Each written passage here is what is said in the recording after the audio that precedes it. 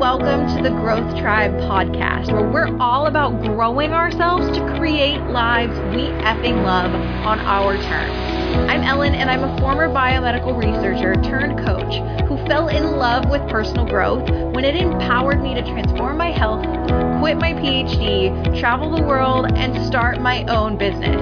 But do not get me wrong, I'm still figuring my shit out too, and I'm so pumped to share what I'm learning along the way.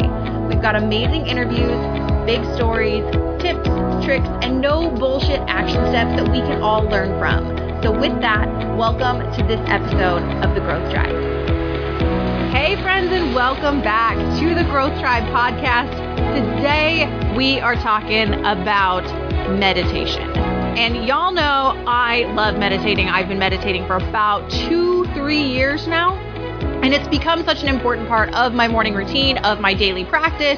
It's really just helped me tap into my intuition and who I am and what I really want in my life. But you're not going to be hearing about meditation from me today. Today, you're going to be hearing about meditation from best-selling author Valerie Gangas. She is the author of an Amazon bestseller, Enlightenment is Sexy, Every Woman's Guide to a Magical Life.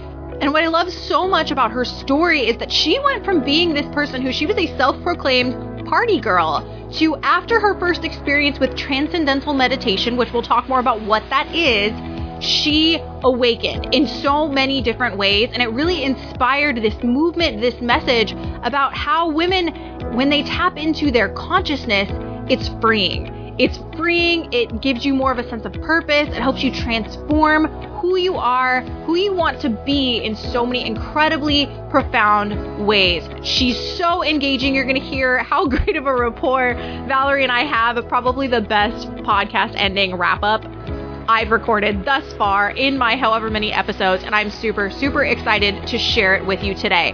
So let's get into it, and let's sit down and hear from Valerie Gangas, best-selling author, about why enlightenment is so damn sexy. Let's get into it. Valerie, I'm so pumped to have you on the Growth Tribe podcast. Welcome, girl. Thanks for having me. This is going to be a fun conversation today. I remember the first time we connected, and it said transcendental meditation. I was just like, I'm in. So I'm pumped to hear your background and kind of where you're coming from. People have gotten a bit of a big picture overview in the intro, but tell us a little bit about yourself. Okay, so I am from Chicago, born and raised, lived in the city for a really long time, grew up in the suburbs, then moved to the city right after high school, and kind of have lived two lives in one. It's kind of two people in one body. So I've always been really, really interested in spirituality for as long as I can remember. Like, to give you an example, I would go to school all day and I was an awful student, and I would come home and all I'd want to do is just read books on spirituality. So my mom was a poet, and she wrote mystical poetry, so like spiritual poetry, and she used to be a former nun. And so she was really into this idea that I loved spirituality and different types of religion. And so she really encouraged that in me. And we went on a lot of road trips to different monasteries and visited holy places like all over the world. And basically she would tell me, hey, you know what? Just pass your classes, come home and read whatever you want. So she kind of gave me the green light to really pursue this passion of mine. And by the time high school, kind of derived from her then? It had to have been like I was born with it. Like it had to have been in my cells that I was interested in all this, because I don't think it's very typical for, a 12-year-old kid to want to be reading about like St. John of the Cross. I just don't think that that's normal. I can remember it all starting around 9 years old. My mom took me to a little church in Chicago to meet Mother Teresa. And I felt I felt so much energy coming from her, and felt like so much power and grace and all of this good mojo coming from this little Albanian nun. I just was like blown away by her. I just got goosebumps listening to you talk about that and watching you talk about that. I know. Well, it was incredible. And it was a little church in the Pilsen area of Chicago, which is a Latin neighborhood. I mean, the church was one of the smallest churches I've ever been in, and it was packed. And I was like, who is this person? Like, Mom, what are we even doing here? Like, I didn't know really who she was. My mom just felt it was important that since she was going to be in town that I meet her. Mm-hmm. And after I met her, we were basically the same height, you know, and I have like these great pictures with her. And I said to my mom, like, who is this lady? Like, what's the deal? And my mom said to me, she has single-handedly changed the world. And I never, ever forgot it. Like, it was like she said that to me. And I was like, oh my God, how does one person change the world like that? Affect everybody by their like grace and their good actions and their good deeds and all that. And I thought I need to know more about all of this. And then I realized like this is coming from a higher power. Like one person is not able to do that much work. So really like the lights came on at that point, and I started being very interested in like how people, you know, live their lives in service, live a different type of lifestyle. I loved reading about monks and hermits and all these different things. So by the time I went to college, I decided to pursue it more formally, and I became a religious studies major, and then ended up in the restaurant and bar business. So when I say I was two people in one body, I was like partying my ass off and then like reading about Buddhism, you know, writing papers about, you know, evangelical Christians, and then like staying out till 6 a.m. So it was simultaneous, just like two different lives, moving. And then did you ever feel like in conflict as you were living that, or did it kind of feel like it oddly worked?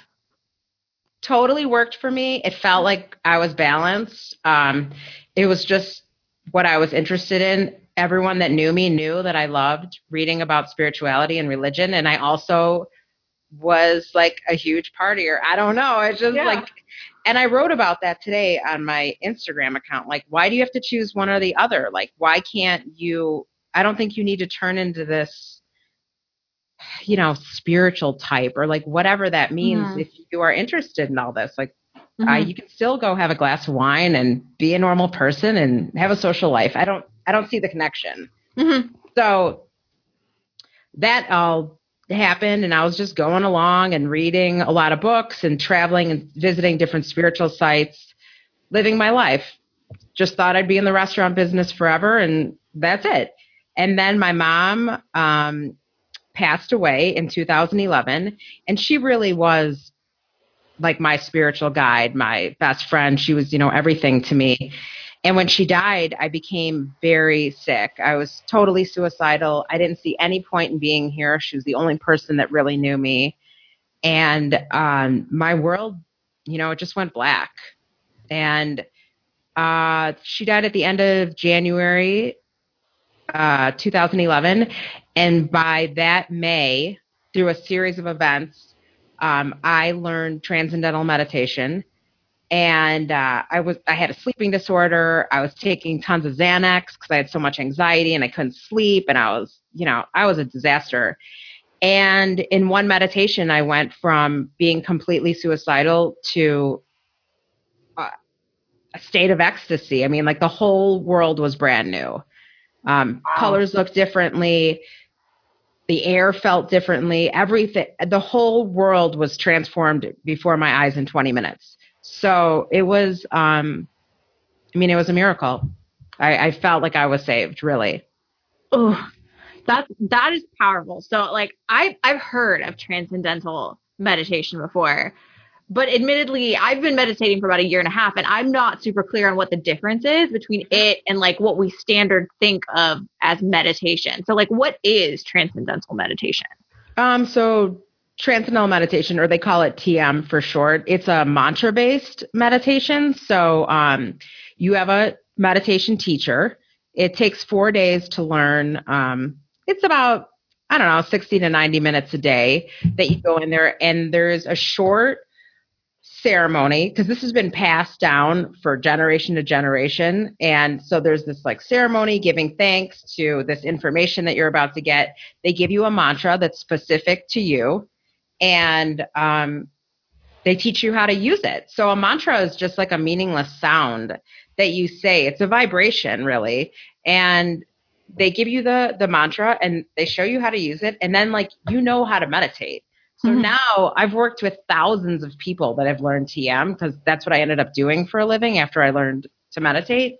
And people always have they always say the same thing. Like, I can't meditate. I've tried. I can't. I'm like, you can, and you will, because it's like magic. So you learn, and then you just, I don't know, something takes over, and you just follow the mantra down, and then it's just silence and peace and an extraordinary experience. Every time I meditate, I still feel like this is extraordinary.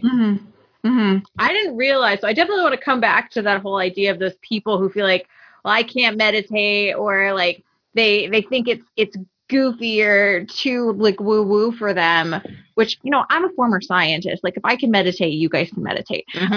Like, I didn't know how personalized the mantra was. Like, I'd heard of it being mantra based before, but I kind of just thought it was like you say, I am enough, or I am enough over and over again. So it's not quite like that. No, it's not in English. It's not, it's just like a sound, and it's very simple. I mean, so like a lot of people do TM, and I think it got really popular because the Beatles did it, and then they ended up recording the White Album in India, and like the whole 9 yards. But I think it was Amy Schumer that said, like, this is the easiest. It's like brushing your teeth. And I was like, she nailed it. Like, it's that simple. There's no thought involved. It just takes over and you just go. And I feel like that's how I started living my life. You know, after that, it was like this mantra was teaching me how to live.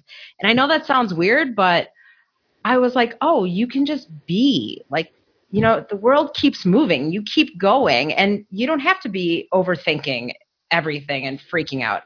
I think one of the chapters in Enlightenment is Sexy is thinking is overrated, because I think we have other avenues we can take that are way smoother, and you just kind of flow with everything. And I think that's one of the gifts meditation gets you into that state. Yeah. I mean, former scientist brain, think all the time. And sometimes can't turn off the analysis part of my brain. And that became like the gift I gave myself when I meditated. It may not be TM, but like when I meditated, it was that opportunity to turn off my brain. And yeah, it's sometimes harder than other times, but like, for sure, it definitely gave me that space. Like, whether it was 10 minutes or 5 minutes, like, it gave me that space in my day to shut my brain down. It's deeper than sleep. I mean, it's this space that like your mind is just, what a beautiful gift to give your brain to just rest like that. 'Cause it's counterintuitive. We are not taught that you should be silent, that you should rest. We're taught to like, go, keep pushing forward, like try really hard. And it's like, what is that? No wonder everyone's so freaked out. And like, if we are taught to be silent, it's almost like like when we're kids, we're told to be silent as almost like a punishment. Like, it's that's not right. to give yourself when you're being quiet. Yeah. So when you learned this, was this something, had you ever meditated before? Never. I had never heard of it. I didn't know what it was. This is a very weird story, but even though I had studied spirituality and religion and all that, I never thought about meditating. So 6 months before my mom died, I worked for my father. He owned restaurants in Chicago, and he decided to retire. So I wasn't working, and I was thinking, like, I think I'd like to go back to school and get my master's. And I did go back and get my master's, but I just graduated. This was 9 years ago that I was having these thoughts. And my mom's family is from Iowa on her mom's side. So they still have like the family farmhouse. So we would go out there every year with all my cousins. So on this particular road trip, I said, hey, Mom, you know, there's this university in Fairfield, Iowa. Do you mind if we stop there? I just want to check it out. It's a consciousness-based school, and it sounds like something that, I don't know, I would really dig. She was like, sure, let's go there. So we go to this town, and we look at the school, and then we went and like had a beer and like some spinach dip, like at this bar downtown, at their main like town, not downtown. So we ended up talking to the owner of the bar for like 2 hours, and we were saying like, what's going on with this town and what's up with the university and this and that. And he said, well, the whole town, they meditate. And I was like, what do you mean they meditate? And he said like they practice transcendental meditation, and it's like half farmers and half people that meditate. And that's what the town is made up of. And I was like, that is so interesting. I'm so freaking intrigued. I want to go there. Well, then I ended up moving there, which is the weirdest part. But in the meantime, I said to my mom, like, what is transcendental meditation? Like, I've never heard of that before. And she was like, you have, the Beatles made it popular in the 70s, and you remember them going to India, blah, blah, blah. So I was like, yeah, I think I saw that like on Rolling Stone magazine or whatever. And she blew it off.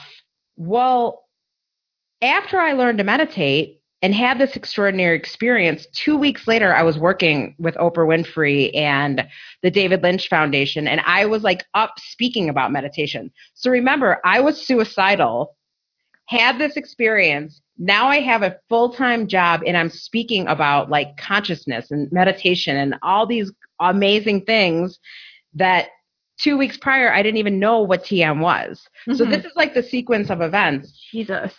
I know, because I think when the lights go on like that, like your whole life takes off. Mm-hmm. And so I had to go to work. I'd go to work 4 days in a row, and I would tell my dad, like, yeah, I'm going to go to work 4 days in a row because people are learning to meditate. And one day he said to me, I took your mom to this center in one of the suburbs in Chicago for 4 days in a row to learn to meditate in the 70s. And I was like, no way did mom learn TM. Okay. Like, she was super Catholic. I don't think that would be up her alley. And I asked her about it. And she brushed it off. She totally was like, whatever. And we went back in the records and we found my mom. She learned in 1975, in December of 1975. By January, she was pregnant with me.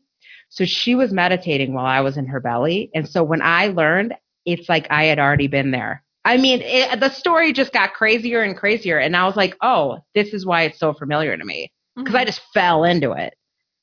Oh, my God. Okay. Right. Had this epic, crazy transformation from starting to use transcendental meditation. And now you teach it to people. So, well, I don't teach it. I just talk about it and I write about it. I didn't become a teacher because that would take they're trained to take some like 6 or 8 months to train to learn, to be trained to teach. And I ain't going down that road. You just introduce people to it. I just talk about it and I wrote about it, and I just tell people my experience because this is what happened to me. Mm-hmm. So then what do you say typically when you have people who say they can't meditate or who are really resistant to meditation? Because I definitely have friends, former clients that I'm like, you need to start meditating.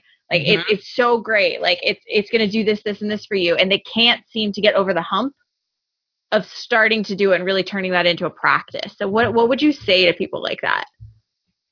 I'm a big fan of like letting everything come to you. So I think you can like tell people your experience, and if they want to go for it or something shows up in their life that the opportunity is there, like that's great, but you can never force anyone or like, jam it down their throat because it might not be right for them. I don't know. Everyone's so different. And I went in there with no thoughts or feelings about it, and this is what happened to me. So I think you either have to be willing or like I said, it just shows up and you kind of go for it and then see what happens. But like to force anyone or to like put pressure on them, I don't think that really works. Not with these types of things. That's really fair, actually. And actually, I really like the fact that I know I just said should, and everybody who listens to this knows how much I hate the word should. So thank you for throwing that back at me there. No, mean, I feel like everybody should have some sort of spiritual practice. We live in an insane world. We never stop moving. It's like everyone's mental, and everyone should have like something that they're doing to center themselves and like take it down a notch. But again, like whether they do it or not, I don't know. You know, we should all eat right too, but it's not like we do that either. So I think you gotta be ready. And I think it's also like, it's very fair that it has to come to you. Like the thing that you choose to have be your spiritual practice needs to feel good to you. It can't be like, Ellen told me to do this or Valerie told me to do this. Like it has to be self-generated. It does. And I think it's really personal. But I also think what happens, like someone's listening to this podcast and they're like, wow, that sounds super interesting to me. Let me look into it. And then like, there's a TM teacher 2 miles from their house, you know, like all the pieces of the puzzle fit. So, but I think there needs to be a little magic in the thread somewhere, you know, serendipity or something like that. And then you know it's right. Honestly, it's part of the reason that I knew when I heard from you originally that it was right. Because I was thinking about it, have lots of inclination, like I need to bring someone on to talk about meditation. And literally, I wasn't joking when I said at the beginning, like I saw that and I was just like, yes. Well, yeah, and there's so many different forms of meditation too. I mean, this is what came to me and it was extraordinary. And I know it has changed a lot of people's lives. But like for another person, I don't know, they might want to take like a Buddhist path or I don't really care. You know, it's like, I think you got to find what's right for you. And I can just tell my story and what happened with TM. If people are super intrigued by TM, like how can they get started? Do they need to work with a TM teacher to get started? Yeah, so you need to be taught TM. The best way to do it is you just go to tm.org. That's the main website. And then I think it's at the top right-hand side of the website. It's like find a teacher near you and you just put your location. And I think they'll like connect you with the nearest teacher. Ooh. And I think if you're in New York or LA, you could also go through the David Lynch Foundation. They have centers there. Yeah. So, I mean, it's all over the world, these different TM centers. And once you learn, then you can go to any TM center for the rest of your life, anywhere in the world, and get your meditation checked, ask questions, meditate with other people. It's like a pretty good gig. Nice. Yeah. Okay. I'm totally like, after this, I'm going to be like Googling TM teacher near. You'll like it too, because there's so much science behind it. So that'll scratch that itch for you, the scientific. I feel like you just dangled like candy in front of me. Do you know any of it or? I mean, I don't even want to start quoting like the different studies, but there's over like 600 different studies about, you know, the brain and the heart and blood pressure and all that. Actually in Chicago, I was there at the beginning of Loyola Medical School, bring it on for all their medical students. And, because it's so important for your health to settle down in your brain. So I know it's starting to get into different medical schools throughout the country. And we were in different corporations too, because, you know, it's probably why Oprah brought it in. Everyone's so stressed out. Yeah. Amen. And I did a little bit of reading on just like meditation in general. And yeah, like the health benefits of it are huge. Like it's insane. So I'll just have to report back to that for you guys. Yeah, you can take a deep dive into the 600 studies. Oh yeah. Oh yeah. I've done a surface dive, but not the deep dive yet. Sweet. Okay. So we had this incredible breakthrough with transcendental meditation. And now you've got this whole brand, Enlightenment is Sexy. So tell me how that came to be and kind of why you chose Enlightenment is Sexy as kind of like your tagline.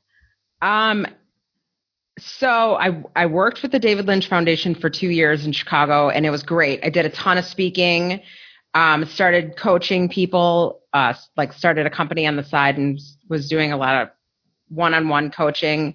And I loved all the work, but I also started blogging, and my first blog ended up in like a best-selling book. It was the first thing I ever wrote. So another thing that happened to me when I learned to meditate is like all these talents that I never knew I had came out, and it was like they were lying dormant. And then like I just like pulled the cap off of it, and all of a sudden I could write and I could speak. So after that blog did really well, I decided that I was going to get really serious about writing a book. And so I quit my job. I sold all my stuff and I rented out my place in Chicago. And that's when I moved to Fairfield, Iowa. And I knew, like, I don't know, maybe 2 people. And I figured will have no life here. So all I'm going to do is write. I'm in the middle of cornfields and this is going to be great. And it was great for many, many reasons. I love the town. I'm friends with everybody. It's the most incredible group of people I've ever met. I wrote my book and all this cool stuff started happening to me when I just started taking all these different chances and different roads.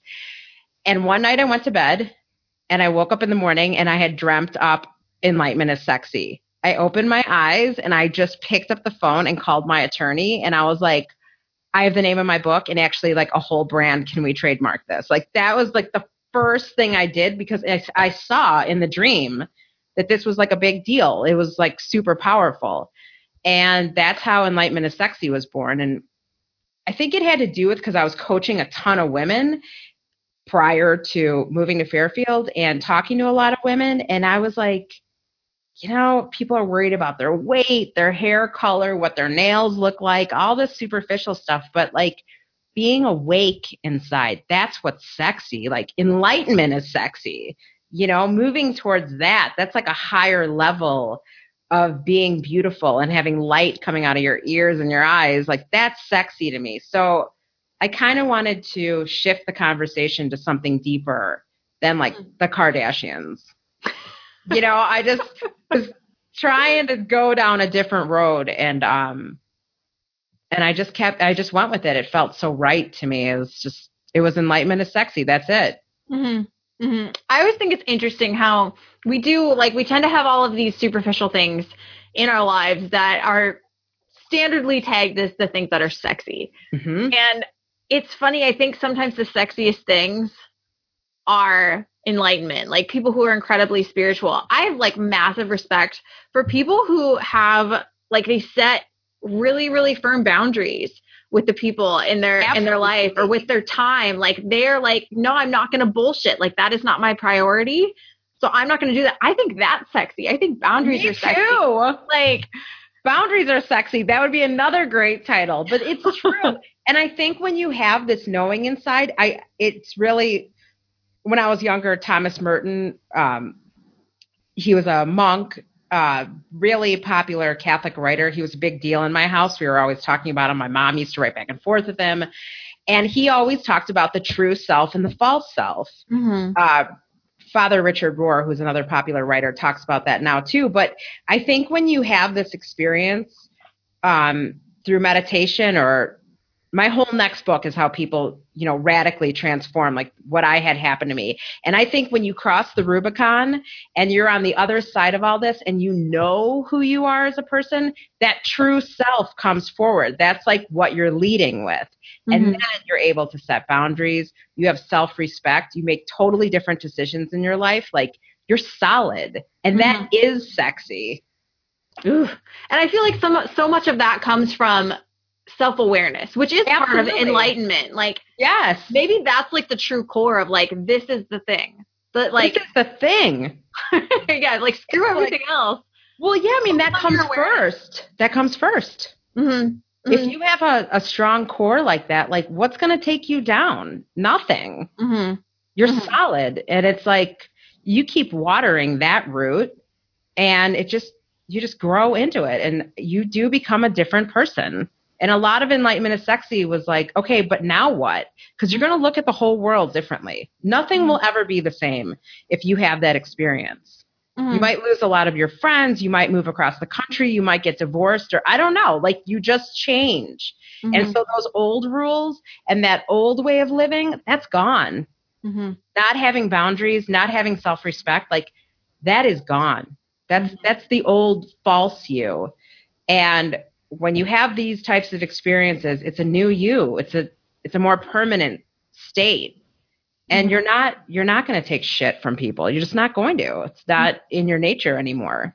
Yeah, I think too, you're not going to take shit from yourself. Like I had I would, it like, this kind of is maybe a weird example, but I'm big on like, I talk a lot of productivity and time management. Like strategy and shit like that just comes super easy to me. So I've kind of started to like pivot toward talking a lot about that and sharing some of my systems. And I was sharing my monthly review since we're recording this on August 2nd. Like I did my monthly review yesterday and I was sharing that on social media, and I had somebody DM me on Instagram and say, a lot of what you do when you do a monthly review is it takes a huge amount of self-awareness, like, and you're very honest about what you are and are not doing. Like, is that hard for you? Like, do you ever struggle with that?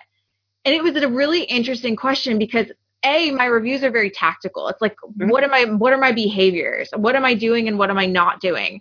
And being real with myself on the tactical level is frankly easy for me. But like, why? Like, why am I, if I think I'm self-sabotaging, why am I doing that? Getting into the emotions behind it, that's a lot harder. So I feel like sometimes it's easier for us to be real with other people and and real talk other people, but it's a lot harder for us to real talk ourselves. And I think, yeah. And like, that's a huge part of awareness and enlightenment. So like, do you have any thoughts or like tips for how we can develop that enlightenment and that awareness? So I wrote in Enlightenment is Sexy that I didn't just have this experience and then be like, okay, cool, I'm done. I mean, it was just the beginning for me. And I thought, like, you know what? I've had, like everybody else, I've had a lot of stuff in my life, family stuff, friends stuff with boyfriends. I better look at that and deal with it right now. So I went into therapy. I went every week, and I found that the combo platter of therapy and this like serious self-awareness is so amazing. And like, you blow through issues that normally might take you like years. I don't think you need to be in therapy for 30 years. I think if you combine the two of a spiritual practice that you're doing every day, not like once a year on a retreat, every day, and you go to therapy and do some journaling or whatever you want to do, you cannot fail. You will not fail. You will grow. You'll become brutally honest with yourself. You will know who you are as a person, and you will deal with your traumas. It's a perfect group of things that you just bring together, and it works. I mean, it's not rocket science. It's just like, it works. So that's what I decided to do because I knew I had a lot of stuff that had gone that was crazy in my childhood and teen years and all that. And I was like, I'm going to deal with it because you got to deal with it. It doesn't just go away. Can't spiritually bypass that. No. And I totally agree with you. I've done therapy. Heck, guys, like, just go back to the beginning of the podcast because I think like my 4th episode was on therapy and how I started working with therapists and how awesome I thought it was. But like, it doesn't have to be just kind of like we talked about earlier. It doesn't have to be like any of these tips. Like, it doesn't have to be TM. It doesn't have to be therapy. Like, find what works for you. But I think the big thing that you said, which is why I was like nodding like a bobblehead when you said it, was it's about consistency over time. Like, find the thing that helps you feel more aware, that helps you work through your shit. Cause we've all got it. Like, there's no harm in fessing up to the fact that you have shit you're dealing with. It's being human. We all have it. Yeah. Your parents screw you up. Your teachers screw you up. Whatever. And that's how you grow. Use it as an opportunity. That's the gig. Hell yes. Yeah. Use it as an opportunity and like consistency over time. Just work it over time. All growth is cyclical. I go away. Totally agree. And I've worked with people that are doing 20 different things. They're going to yoga class and then they're doing chanting and then they're doing, energy work and 50 things. I'm like, no, that's good. That's crazy making. Just pick let's be on this earth right now. So pick a couple things and stick with them because that's what works. That consistency, just like you said, not like jumping from this to this to this, that just pick something, stick with it, and you will see the results. Yeah, it's like, I get having tools in your toolbox. Like, I love learning new shit as much as the next person does. I love learning new tools, but at some point you have to narrow the focus. I learned this the hard way earlier this summer. I had to realize I was personal growthing myself out, and I just needed to pull back. And I like trying stuff too. Like, definitely, I am like so curious. It's wild, but I think like if you're going to get real serious about like a spiritual practice or like, let's say therapy or whatever you're going to do, you just got to stick with that and just keep going and going. And if you want to like, just see what's out there, that's cool too. But you can't be doing 50 things at once. You won't even know what's working for you. Mm-hmm. So true. Like scientist brain just kicked in there. You can only test one thing at a time. Otherwise your experiment's fucked. That's right. Awesome. Okay, so I've got a few fun little wrap-up questions I want to ask you. But before I do you have any last big nugget of advice you'd like to leave everybody with related to TM or enlightenment or any of that? I think when you buy the ticket and take this ride of like a spiritual life, going down this road, your whole life changes. Everything is different. You don't have a clear path. And it's not easy. It's not like all roses. There's a lot of ups and downs. And again, it's a lot of unknown. You don't know exactly what's going on. But I always tell people, like, you got to keep going because the gifts, it's so much synchronicity, so many miracles, so many super cool things start happening to you. And it's just so worth it. Even if you don't know what's going on a lot of the time or there's a lot of mystery, it's like, who cares? Mm-hmm. It's not what everybody else is doing. And it's just a really interesting, fun ride to take a deep dive into yourself and the universe. Mm-hmm. I love that. I feel like if we can lean into the uncertainty sometimes, that's like the best gift we can give ourselves. Like, right? That's good. That's good times right there. Mm-hmm. Oof. I love it. Okay. My fun little wrap-up questions. My first one is, obviously, this is a personal growth oriented podcast, and we've really taken that from the spiritual perspective today, which I love. So I'm interested, what does growth mean to you? If somebody were to say, personal growth, like, what do you think of when you think of growth? I mean, like, initially I'm like, Tony Robbins or something like that. Like, and I love all of that too. I love self-help. But I think growth is really, again, going back to that idea of the true self, knowing who you are, being solid, just like a giant oak tree. You're just unshakable. And I always say, like, the problems are never going to end in your life. Like, we're never going to not have problems. That's just how we are. That's how the world is made up. That's how humans are made up. That's how we grow. But it's how you react to all this stuff happening in your life. Like, that's true growth to me. If you can just like roll with the punches, then you are making progress. Mm-hmm. And there's going to be some major punches. Like, you're going to get your ass knocked down. But if you can just see the big picture, lean back and just kind of watch it like a movie, then you can deal with all sorts of things, which allows you to take bigger chances, do more things in your life. Like, that is growth to me. Going to a seminar for the weekend is cool too, like, and you learn different tips and tricks, but I want permanent growth. I want permanent change, permanent transformation. And that happens on a soul level. Ooh, okay. I'm just going to sit with that for a second, guys. Ooh, I feel some people are like, oh, no, don't do silence on podcasts. I love that. And I just want to sit with it for a second. Beautifully said. Beautifully said. Okay. My next question is, because I'm big on resources and tools, and if people have great book recommendations, I love to hear them. And I know I've got a lot of book nerds that listen to this podcast. So do you have any big book recommendations, books that have been powerful, either to teach you about spirituality or religion or about TM? I love anything that Richard Rohr has written. He's like my fave. I love The Power of Now. Ooh, yeah.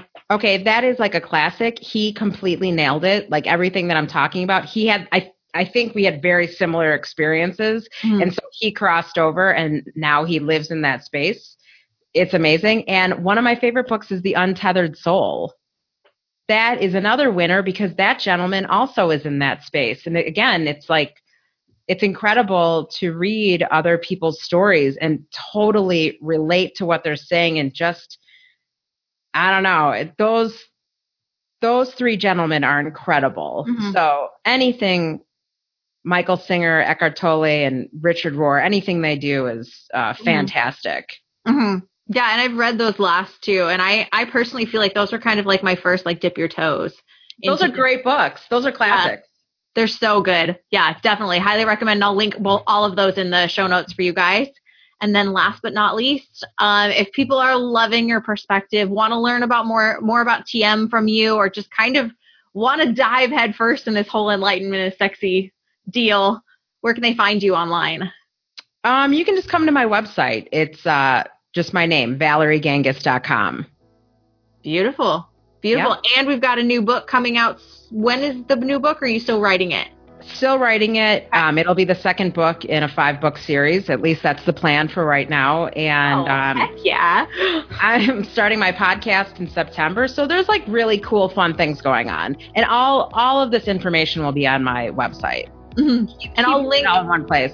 I'll link as much of it as I possibly can in the show notes for those of you who are avid show note followers. So you can always head to coachellen.com/podcast and find all the things, podcast, book, all that jazz. Valerie, it was so awesome having you. Thank you so much for sharing your story, for sharing these fun perspectives and very different takes on some of this stuff than really a lot of the stuff we've talked about on the Growth Tribe. So thank you so much. I really appreciate it. It was really fun. I loved it. You're great. And we both say sweet Jesus, which that's a rare thing. I was like, oh my God, she says sweet Jesus like I do. Yeah. We're not even from the same part of the country. No, I didn't even know anyone said that. I also say Holy Christmas, and I call the refrigerator an icebox, but I can't help it. I can't make it stop, so. I do not do either of those things, but I just heard you say sweet Jesus, and I was like, these are my people. This is how we bond. Sweet Jesus. Sweet Jesus. But before you go, one last thing. I just want to say thank you. Thank you so much for listening to this episode of The Growth Tribe, and thank you so much for your support. If you've been enjoying what you're hearing and you want to help me and all of our wonderful guests get their message out, there are a few things you could do. You could send an episode that you really loved to a friend that you really think would appreciate it. You could subscribe and give us a 5-star review on iTunes, or you could take a screenshot and post it in your Instagram or Facebook stories. I love stories, and I would love nothing more than the opportunity to shout you out and send you a massive thank you. Once again, thank you so much for listening, and thank you for being a part of the Growth Tribe.